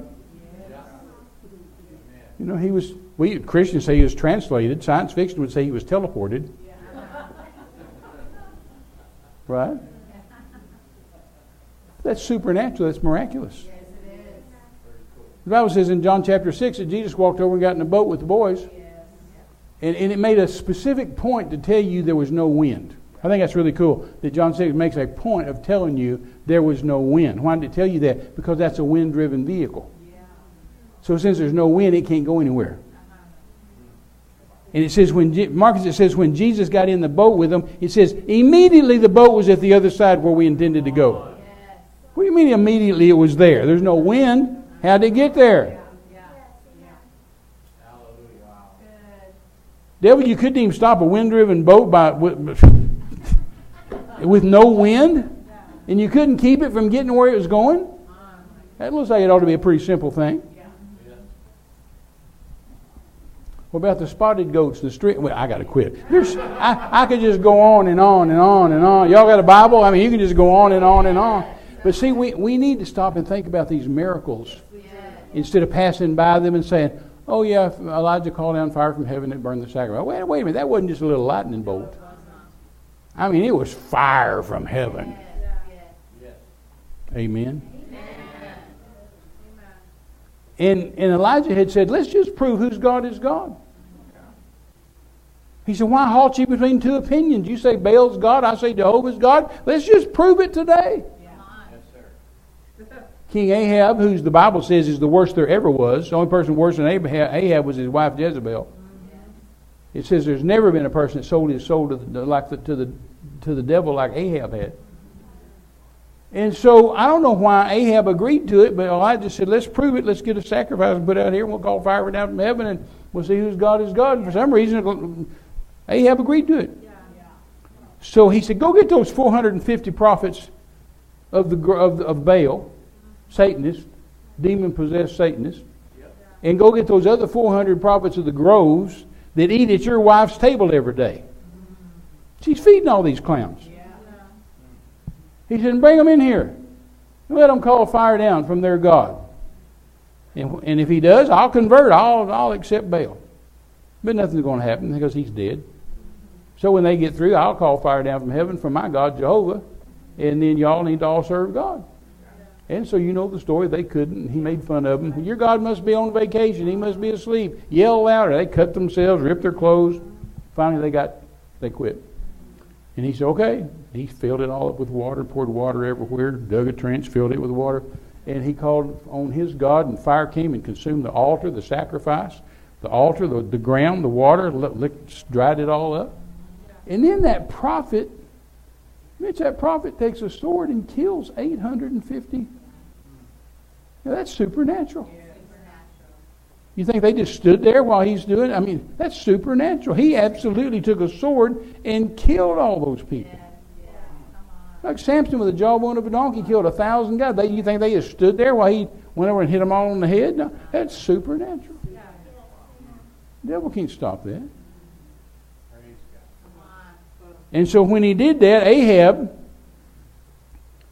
grabbed the phone, called Jezebel, and told her what happened. So she sent Ahab a tweet. She sent Elijah a tweet. It's her last tweet. Jezebel's last tweet. And she said, because of what you've done, you've killed my 850 prophets that eat at my table. She said, you're a dead man. And by this time tomorrow, it's her last tweet, by this time tomorrow, 24 hours, if you're not dead, then so may God do to me what you just did to them. She opened it up. So Jehu rode into town in his chariot. The Bible says, 2 Kings chapter 9, she heard that he was coming. So it says she painted her face, and she plaited her hair, and she got all pretty, and she went to the window and opened the window so she could watch him ride into town. And he rode into town, and there she is up in the window looking at him. And there's a soldier up there with her. So Jehu says, throw that woman out the window. That soldier just grabs her and just throws the queen out the window. The Bible says she fell and splattered blood on Jehu's horses and on the building. Chapter 9, 2 Kings. And so then he just ran over with his horses and chariots. Left her in the street, went in and ate dinner. And while he's eating dinner, he said, that woman is the daughter of a king, guys. I guess you ought to go bury her. And they said, yes, sir. And they went out to get her, and they came back to, king, there's nothing left to bury. All that's left is her hands and the soles of her feet and her skull, which is what Elijah the prophet had prophesied to Ahab and said, you're a dead man. You killed Naboth, and because of what you've done, the same dogs that lick Naboth's blood is going to lick your blood. And your wife, the dogs are going to eat her, and there won't be anything left to bury that may even recognize her. That's exactly what happened. Somebody shot an arrow and shot Ahab, and he bled out in his chariot. And some military guy said to a corporal, take the king's chariot down at the water and wash his blood out. So they did it, and here come those dogs and licked that blood up. And then when Jezebel was thrown out the window, and the dogs ate her. So devil, you couldn't even stop that. The iron did swim. I've given you a little key tonight to whip the devil with. If you'll just say that when the devil comes around, hey, the iron did swim. The iron. Now I suggest you use the name of Jesus and a few other little choice things, but I have told him that so many times. Come on, man. The iron did swim. You couldn't even stop that. Amen. Well, I encourage y'all. Man, y'all been beat up, you've been threatened, you've been done all kind of stuff with California and the government and and the communists are trying to take over. The communists our own country attacked the church 3 years ago. Who would have ever thought that? But you know what? We're not going to bow. And we're not going to bend. But we're not going to burn. I don't care how hot they make the furnace. Amen. Because the iron did swim. And we have a supernatural God, not just spectacular, not just sensational. And we're going to look at miracles in the Bible from a whole different light and see that they really are miracles. They really are supernatural. They weren't just a little thing we read and pass over and say, oh, that's cute. God gave them quail to eat. No. He gave them 2 days walking worth of quail 3 feet deep. They came out of the sea. What do you mean they came out of the sea? There's just no end to this. Just miracle after miracle after miracle after miracle after miracle after miracle. Yeah. What about Peter being a professional fisherman? He's fished all night and there's no fish. And Jesus says, go out there and let your net down. Yeah. And he said, well, there's no fish out there and you don't know what you're talking about. I'm a professional fisherman, but nevertheless, at your word, I will. Yeah. And he goes out there and it's a net-breaking, boat-sinking load of fish. So he calls his partner, they bring their boat, and it's a net-breaking, boat-sinking load of fish. Now remember, they're professional fishermen, so this is money in their pocket. I was talking to my good friend Rick Renner here a few months back. We were at lunch, breakfast together, and we were talking about some of these things. And he said, Terry, they still have in the museum in Israel, he said they still have the plans for those boats, so they still make them the same way today they did 2,000 years ago. So we know exactly what size Peter's boat was. We know exactly, because they're exactly the same size today. He said, and we know exactly how much weight they'll carry. Each boat will carry 6,000 pounds before it sinks.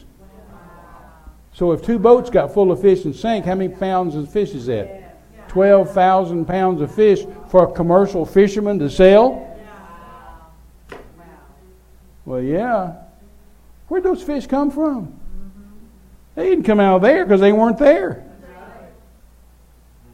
It's supernatural. Well, y'all stand up with me. Maybe I'll hush. I said that many years ago, and my oldest son was sitting next to my wife, and he said, "Mom, if I'd known that, I'd have stood up a long time ago." Let me just say this to you. I brought this. We didn't bring any products and stuff, but we do have a humanitarian aid organization we call Jackie Mize International Children's Foundation, and y'all have helped us with that, and you guys have helped us with it. And this last year, this is our Christmas report from this last year because we took up money for orphans and stuff. And so this is a report. If y'all want to just go online to orphan1.com or terrymize.com, either one, it'll tell you at Christmas time, and the numbers have gone way up since then, but just at last Christmas, we helped 26 countries, 35 orphanages. We did two women's clinics. We dug a water well in Zimbabwe. We bought this nice van for pastors in Ukraine. We bought a tractor and a plow for Zimbabwe, Africa, for an orphanage to grow their own food. 9 feeding programs, 2 human trafficking relief centers. Listen, this human trafficking stuff is bad, and it's got to stop. If y'all haven't seen the movie Sound of Freedom, you ought to go see it. But it's a bad deal. There are kids that they're stealing, and you watch your kids and plead the blood of Jesus on them. Amen. And 3 housing projects and 15 humanitarian projects and 10 widows projects. We put roofs on widows' houses and helped the widows. And that was just at Christmas time. We've done a lot more since then. But anyway, you can go just orphan1.com and you can get a copy of this if you want, because churches do help us do that. And so we're excited about that. So, Father, in the name of Jesus, thank you for your word. Thank you again for the service tonight. Thank you that they'd come out on a Friday night. And thank you, Father, for this church and this pastor, these other pastors that have come, their churches, their people. Cause this word tonight to bless each one of these churches, each one of these ministries, to bless the people, to minister to the people, that the people will stand up strong and declare the iron did swim. That we don't back down, we don't sit down, we don't shut up. We are Christians, Christ-like ones, imitators of King Jesus, and we're not in fear. Fear and faith don't live in the same house, and we're people of faith. And we thank you for it and give you glory and honor and praise, majesty and dominion in Jesus' name. And everybody said, amen, amen, amen. If y'all are loose on Monday night and Tuesday night, don't come Sunday, unless you don't have Sunday night service. We're doing a Sunday night service as well. If you don't have Sunday night service, you're welcome. But don't leave your own church to be there Sunday morning. But pastors asked me to speak on spiritual authority. So we're going to talk about some real serious stuff about spiritual authority. So you're welcome to come. We'd love to have you in Visalia at Covenant of Peace. And you can look that up in the starts at Yellow Pages. You can look that up on the internet and find out where that is. So, Covenant of Peace International, and it's on what street? COPIWestCoast.org. COPI, Covenant of Peace, COPI. COPIWestCoast.org. And so Renee and I'll be there through Tuesday night, and then we're going to Texas, and then Florida the next Sunday. So anyway, praise the Lord. We love y'all. Pastor, thank you. It's been a delight to see you guys. Like I said, we go back a long way. I'm proud of you and appreciate what you guys are doing, and this young lady as well. So come on. Rescue the folks. Hallelujah. Thank you so much. Wasn't that good? Yeah. Come on, let's get ready. You all may be seated. Let's open our Bibles over here to 1 Timothy 5:17. 1 Timothy. This was the best mic. Got to make a mental note of that. Lord have mercy. Great word. How many of you? That is a very prophetic word for this church. The axe head did swim. Iron sharpens iron. There's some of us that need God's miraculous on our lives. Amen. Over here in 1 Timothy 5:17 says, "Let the elders that rule well be counted worthy of double honor, especially they who labor in the word and doctrine." When we come to church, let's not come light-handed. I mean, let's come gifts ablazing. Let's not be stingy, tight-fisted, but liberal givers. I mean, I am so blessed that Dr. Mize got to deliver that word here to this church this evening. Because I really believe that there are some things that God is preparing us, and we are stepping in. And how many of you know sometimes those footsteps and those steps along the way, and sometimes things look like they're sinking a certain way, and you're like, but we're swimming. But we're swimming. It doesn't matter what some of the things you're facing, you're going to get over it. You're going to get on top of it. I'm really interested. Kopi West Coast. Kopi West Coast. We're gonna make sure that we put a link on the teaching saying where he's gonna be at, so that way people can find it. I know it's gonna be online in case some of you can't make it physically, but it is important to get under good teaching. It's very important that this message was taught here today, because we're gonna get. Oh my goodness, praise the Lord! So good, so good. Wow. Yeah. What do you got, Sister Renee? What do you got? I know, but you got something. The Lord told me you had something. The miraculous is for the end time. It isn't just Old Testament or the Bible. It's for the saints to use in the last days. And if we're not walking in the miraculous, we're missing out on the whole purpose for the infilling of the power. And so the Holy Ghost wants you to just step out there and start believing God for things you cannot see. Things you cannot believe, you have not seen. And just bug your eyes out real big to say, I'm seeing it in the spirit and I'm going to have it in the natural. And so the Holy Ghost would say, don't step back, step forward. Don't pull back, pull forward, move forward, buy a new pair of tennis shoes, get ready to run with me, because I'm going to take you to places in the realm of the supernatural you've not seen yet.